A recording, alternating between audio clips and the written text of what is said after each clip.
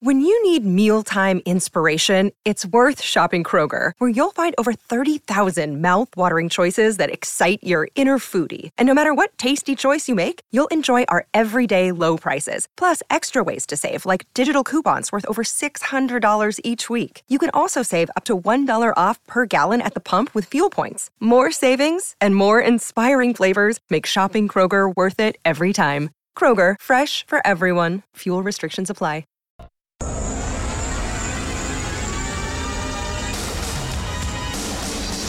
Draisaitl right wing scores! Leon Draisaitl, short side roofed it, centers it. Oh, what a save by Skinner! And he covers it up. Edmonton's home for breaking news on your favorite teams. This is Inside Sports with Reed Wilkins. Brought to you by James H. Brown and Associates, Alberta Injury Lawyers, the heavy hitters of injury law.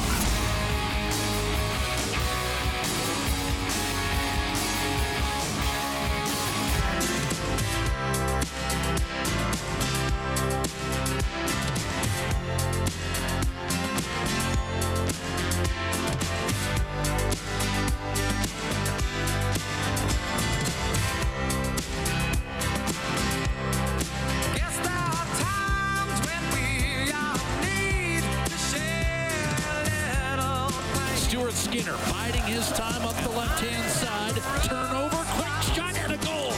And Vegas has the first goal of Game 6.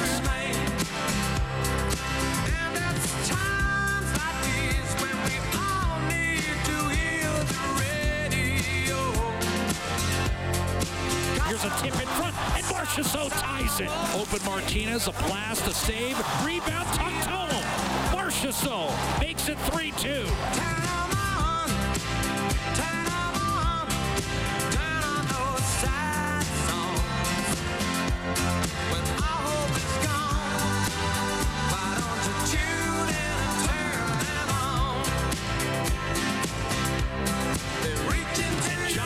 Marchessault has a Game 6 hat trick for Vegas. Natural hat trick. Chipped out to Kolesar. Final 5 seconds. Kolesar will freeze it. And this series is over. Vegas has won Game 6, 5-2.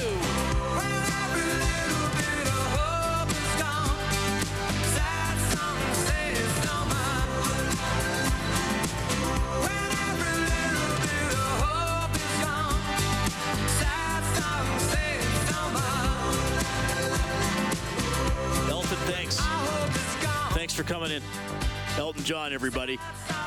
Yes, sad times in oil country. Oilers eliminated last night, Game 6 against the Vegas Golden Knights. And now we lament and we analyze, we look back, and we also look ahead. Really promising end of the regular season for the Oilers. I mean, regular season as a whole, 6th overall in the NHL, surviving Los Angeles in the first round, but just could not overcome the Vegas Golden Knights. I think a couple of games in this series, I'm going to be left thinking about the fact that the Oilers didn't play their A game, maybe didn't even play their B game for large stretches in games 1 and 3, and then just could not overcome what the Golden Knights were doing. And I think a lot of areas in which the Oilers came up short, which we'll discuss tonight. I know you've had, the game ended around 11, about 19 hours to digest it. And, of course, happy to hear from you this evening. Tons of time for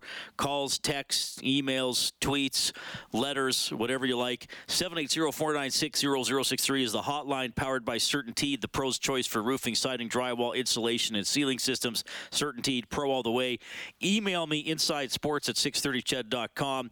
And you can send me a DM on Twitter, @Reed Wilkins, ReidWilkins. I woke up this morning to a couple of emails already in my inbox from listeners that I will get to as we move through the evening. And, I think a lot to digest. I was listening to a lot of Stoff's show earlier today.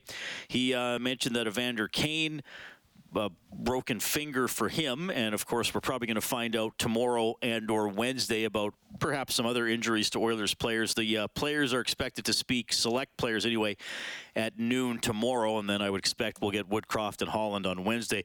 You may have seen the Frank Saravelli report that he believes that Ken Holland will not be the Oilers general manager for much longer, that Steve Staios is going to take over. So usually if Saravelli reports it, there's something to that.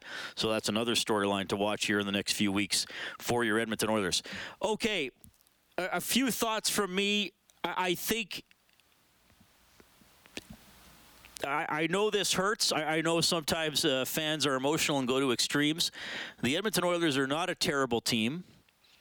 They are not a long way away from winning a championship. But you can say that about several other teams in the NHL, and they're all trying to get over the hump and try to improve for next year. So that's the situation the Oilers were in. As I mentioned earlier, I think there were several areas in which Vegas was a little bit better consistently throughout the series. I mean, it was a 2-point differential in the regular season, which I know doesn't mean a ton once we get into the playoffs, but there wasn't a lot separating these teams. But in this series, Vegas ultimately did separate, and this was no accident that they beat the Oilers when you look at the series as a whole. A lot of it starts in net. Stuart Skinner got pulled 3 times in this series. They always went back to him. I know Woody's going to take some criticism for that. I already have some messages I'm going to get to about Woodcroft's decision to put Campbell in. I said after they rallied to beat LA in Game 4 of the first round, I would have gone to Campbell in Game 5, though I totally understand why they went back to Skinner. As this series wore on, and, you know, it sort of seemed like maybe Skinner wasn't going to be able to string back-to-back starts together. Yeah, obviously in hindsight, you can make the argument that it should have been Campbell. The counter argument is, did you really feel confident about Campbell after the regular season he had, which was better his last 3 or 4 starts, though he did not play a lot. To me, that's one of those. It's tough to criticize the decision. We can talk about it. But what do you do? I remember talking to John Shannon before Game 5 against LA when the Oilers came back with Skinner, and I said, do you think it's a good decision? He said, well, ask me again in 3 hours. Sometimes that's sports. How did it turn out in the end? I don't think Skinner let in terrible goals, but he probably let in some unusual goals or shots that he stopped in the regular season. And then last night, Adin Hill was spectacular. After a terrible start, he led in the first 2 goals of the game and then completely shut the door on Edmonton. So the Oilers' goaltending in the whole in the playoffs was not superior to the other team's goaltending. I mean, I thought Korpisalo did a good job getting LA probably at least one win they shouldn't have had. Now, you can argue that Jack Campbell got Edmonton one win they shouldn't have had when he came in relief, so maybe that's a saw-off. But on the whole, they didn't get Stanley Cup championship caliber goaltending. So, yes, that is one thing. But this was not a goaltending loss. Vegas, their depth shone through up front. I think their top 9 is very good. Their top 3 lines, I guess they do enough banging and crashing and annoying on their 4th line to be sufficient, which I do want to talk about as we go along. And they play a very, and Stoff has used this word to describe Vegas, they play a very relentless game. They are always around the net. They are always forechecking, and they are always doing what they can to disrupt you defensively. I think part of that is the personnel, and I do think they're well coached by Bruce Cassidy, who I have to give credit to for especially how they defended McDavid at the beginning of the series to try to limit what he could do off the rush. So there's another little edge to Vegas. And again, I don't think Woodcroft made bad decisions, but when you're the losing coach, some things are going to get criticized. I know there's talk about Kostin's ice time, Bjugstad's ice time last night. I would think Kostin wasn't entirely healthy, given some of the shot blocks he endured in the postseason, and he didn't take yesterday's morning skate. So it could have been one of those situations where he was trying to give as much as he could, and he simply couldn't be out there a lot. I think Vegas was better than Edmonton in that, whatever you want to call it, the home plate area in front of the net. The slot if I wanted to use a traditional term. They were better at keeping pucks alive, tipping pucks, getting rebounds offensively, and they were better in the defensive end at limiting Edmonton's second chance opportunities, Edmonton getting to the net, and doing all those things that lead to greasy goals. You look at some of Vegas's goals, if you're just watching one game or the highlights, you might think, oh, that bounced right to the guy. That's a little lucky. Of course, that happens in hockey. If it happens over and over again, maybe you're doing something right. If the puck is bouncing to you and you're right in front of the net to whap it in, well, you got to be in the front of the net to whap it in. Riley Smith scored goals like that. Marchessault scored goals like that. And last night, the Oilers defensively in the second period were not good. You can watch the highlights. The Marchessault goal, he is standing in the crease. I guess that was his second one, to tap the puck in. You got 3 Oilers players faced away from the net and away from the puck. They just started losing guys. That's been an Achilles heel for them throughout most of the season, at times even when they were playing well, and Vegas was able to capitalize better than most opponents that the Oilers are going to face because they are a better opponent. So those are some of the things that I feel are a difference. There's another thing I want to touch on, and we got to clarify here. I'm talking about the Oilers now becoming a championship team. They should be a team that is in a playoff spot, I would hope, every year for the next few years while McDavid and Draisaitl are at their peak, and you still got Nugent Hopkins and Hyman on the roster and other players like that. That they should at least be a playoff team. So we're not talking about them trying to end the decade of darkness anymore, or make the playoffs 2 years in a row, or just win a round or whatever. We're talking about them trying to win a Stanley Cup.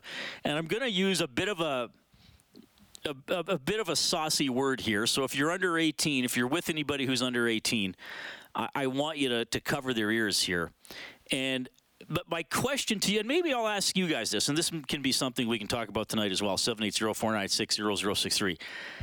To win the Stanley Cup, again, not to make the playoffs or win a round, but to win the Stanley Cup, like to get past Vegas and then to get past Seattle or Dallas in the next round, or whoever it might be in the years in the future, do the Oilers have enough players who turn into miserable bastards when they put on hockey equipment? I'm going to call this the MB quotient. And I think you know what I mean. Most hockey players, if you meet them in public, they're nice guys. They're soft-spoken. They'll sign an autograph. They'll play a round of golf with you. They'll show your son or daughter how to hold a stick properly. They'll answer questions from guys and gals like me. And then when they put on the equipment, they just turn into miserable bastards. This is something we've talked about in the past. I mean, Rob and I talked about it a lot during the regular season before they acquired Ekholm, that the Oilers needed more beef, more meat, especially on the back end. And that's part of what I'm saying. And I think Vegas just played a little bit more like MBs throughout the series. They had a little bit more of that, we're getting that puck. We're keeping this alive. We're going to be a little bit nastier. And I do think the Oilers are a nasty team. They have some guys who can do that now. In the end, was it quite enough of that? Maybe I'm just talking about grit, and I know some people hate that word, especially analytics people nowadays. But, I mean, there is a human factor in this, and these are all incredibly competitive alpha personalities if you've made the NHL. But even at that level, then there is still separation. And when it came right down to it, and I'm not saying it's sorely lacking, but to get into the Final Four, did they have quite enough of that? Because I think Vegas probably had a little bit more of that. And maybe that's a personality of player they might be looking for in the summer, or maybe there are some younger guys they're still going to get out of. Okay, 780-496-0063. Seattle and Dallas Game 7 is underway, 4.5 minutes into the first period. There's no score. We'll keep you updated on that one. It's Inside Sports on 630 CHED. Inside Sports with Reed Wilkins is brought to you by James H. Brown and Associates, Alberta Injury Lawyers, the heavy hitters of injury law. All right, good to have you tuning in tonight. 780-496-0063. We'll drop the puck with Fred. Hello, Fred. How's it going? Good. How are you doing? That's what I'm more concerned about. A lot of sad people I've talked to today. Well, I tell you, Reed, I go into hockey depression after the Oilers get bounced out. I even kept the cup in hiding. I thought, I'm not jinxing this until we get to the final round. But, wow, I don't know. Vegas is a good hockey team, and I think their D's a little bit better. And before the playoffs started, I still thought the Oilers were at least one or two pieces away, especially on defense. And where we go from here, I don't know what Ken Holland's going to have up his sleeve. But I want to talk about the possibility of Steve Staios coming in. Sure, go ahead. Now, what about Keith Gretzky? Has he been under consideration at all to become the general manager or not? No, I don't think he would be if Ken decided he's not coming back. Oh, okay. So I think that's a big reason why Staios came over before last season. Probably that, he was being strongly considered for an even higher role with the team. Right, so they better, if they want him to be the GM, there's a lot of teams looking for a GM, they better get on it. But the Oilers had a great year, and I know it hurts. It's hurting me today big time. I hate the day after the Oilers get bounced out, but onwards and upwards, I guess, and we're definitely going to have to make a few changes. What was the injury situation? I think we'll find out more next couple of days, Fred. I mean, Stoff mentioned that Kane had a broken finger. Okay. And then, I think Hyman obviously had something. I know Ceci had likely a groin injury most of the year. I mean, he had a better year last year. Right. And then we'll find out if there were some other guys banged up. Thanks, Fred. Appreciate it. Take care. 780-496-0063. We also have Don standing by. Hello, Don. Hey, I just wanted to comment on the Oilers. I thought they had a good year and everything. It was quite apparent all year, though, that the defense was weak. But a lot of it defensive zone coverage. I don't just blame just defensemen. The whole defensive zone coverage was very poor. Guys not picking up the right guys all the time, it seems like. And I'd say that's probably the main reason why they lost. Yeah, I think that's fair, and I think that's important pointing out. Like, sometimes when a goal is scored, it might be a defenseman who looks like he was victimized, but if you watch the whole lead up to the play, other things happened. I think he's right. Don's right. At times it was team defense. I referenced the one Marchessault goal. Draisaitl's an incredible player. He didn't have a good game last night, and he said that himself.